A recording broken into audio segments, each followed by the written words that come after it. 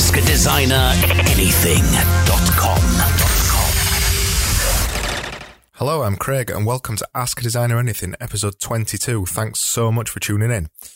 Today's episode is all about website content. So we're going to talk a little bit about how to produce better website content, how to produce content that people are going to want to read, and how to not produce content that's going to make people bored. The biggest mistake I see most people making when they're writing website content for the first time. So specifically, we're talking about writing content for a website, writing content for an email, or writing content for blogs or things like that. The biggest mistake I always see is people writing massive walls of text. So by that, I mean that you look at the content that they've written and it's just one gigantic flow of paragraph after paragraph after paragraph. We're talking 500 to 600 words, and it's just impenetrable. Basically, that kind of content on a website, unless you've got a very interested audience in what you're talking about, nobody's going to read that content. So you need to make sure that you don't write a big wall of text. So to do that, you need to make sure that you write short, punchy sentences that get to the point and avoid jargon. If you look at the BBC News website for a perfect example of this, each paragraph of their content is literally a sentence most of the time. They write such short content and such short sentences and short paragraphs that it's really easy to scan read. And that's what you're trying to do for your users. You're trying to make sure they can scan read your content as quickly as possible and pull out the most important bits really quickly. Another way to do that is to make sure you have regular headings and subheadings between your content to make sure that people can quickly read it and quickly scan it. On the scanning front, people, when they're reading websites, usually fall into one of three categories. The first category is the skim readers. So this is probably you or I. You'll go to a website, so you may do a Google search for something, and you'll be flicking in and out of the websites. So you'll be on your Google results page, you'll hit a website, you'll go onto that website, see it's not the kind of thing that you want, and then go back off it again.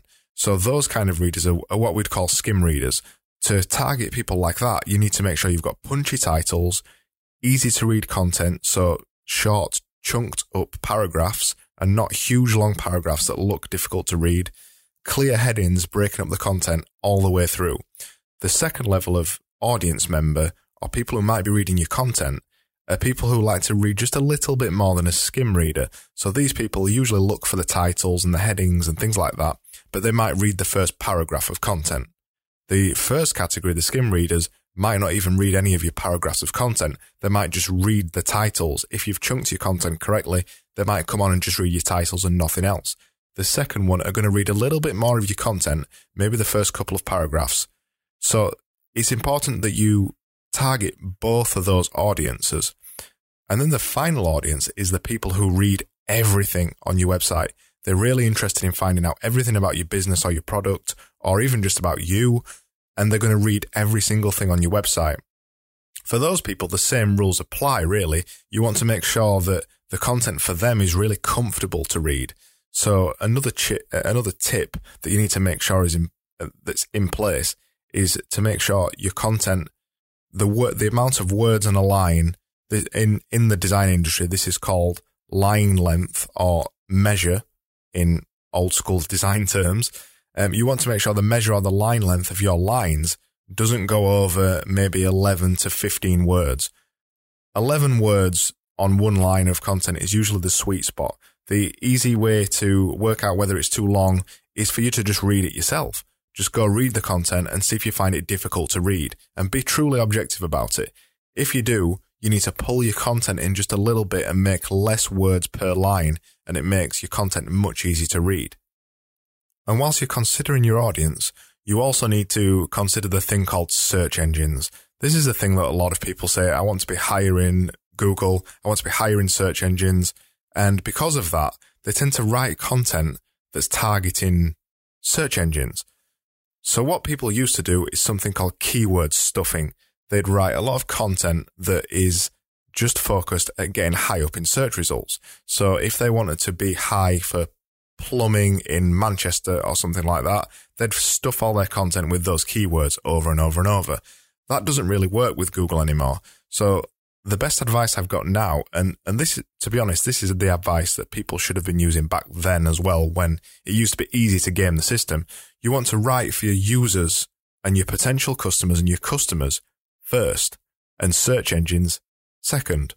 You need to make sure your content is fun, not necessarily fun to read, because it could potentially be a bit of a boring topic, but you need to make sure your content is easy to read first, and then worry about the search engines second.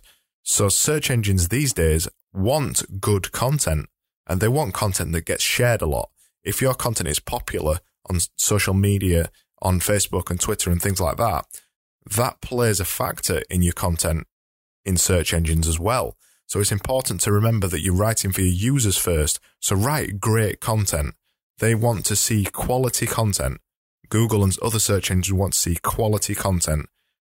So it's important that you make sure that your content is quality, easy to read first, and then worry about search engines after that. On the quality content point, I've got 3 kind of mini tips for that. The first thing I'd always say for you, after you've written all your content and after you've put some headings in, please make sure you put headings in it to split it up. Make sure you chunk your content, as I mentioned. Make sure it's nice and spaced out and easy to read.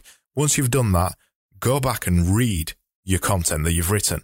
If you're struggling to read it, or if you're finding it boring, or if it's too long, be brutal with your content and make sure that you shorten your content. Search engine suggestion, that's really difficult to say actually, search engine suggestion. Search engines suggest that you have around at least 400 words per page on each content page on your site. But that doesn't mean that you need to go way over the top of that. 1,000 words is good for search engines, but it's bad for users unless it's well chunked and the topic that you're talking about deserves 1,000 words, which most topics don't. So make sure you go back and read your content and make sure it's easy to read. The other thing, and this is also important to search engines too, is that you've got no spelling mistakes in your content, that it uses proper punctuation, and generally the content is well written, because search engines can also pick up on this now, and it also impacts in your ranking on search engines. If you're writing poorly spelt content, I wanted to say poorly grammared content then, but that is a poorly grammared sentence. Using content or poor grammar and using poor punctuation, you'll get penalized in search engines. So you need to make sure your content not only is quality content in terms of the actual content of what you're writing, but it's also important that it's well written too. And then finally, this is not really a tip for search engines, but it comes back to quality content. It's always important that you put your personality into this content. Don't fall down the trap of copying someone else's copying your competitor's content, as we spoke about in a couple episodes ago about copying your competitors.